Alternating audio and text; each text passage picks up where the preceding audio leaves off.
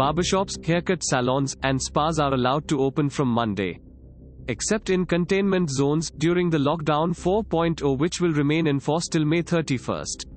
While the Ministry of Home Affairs did not mention the opening of barbershops, haircut salons, and spas in its list of permissible activities, it said, all other activities will be permitted except those which are specifically prohibited under these guidelines.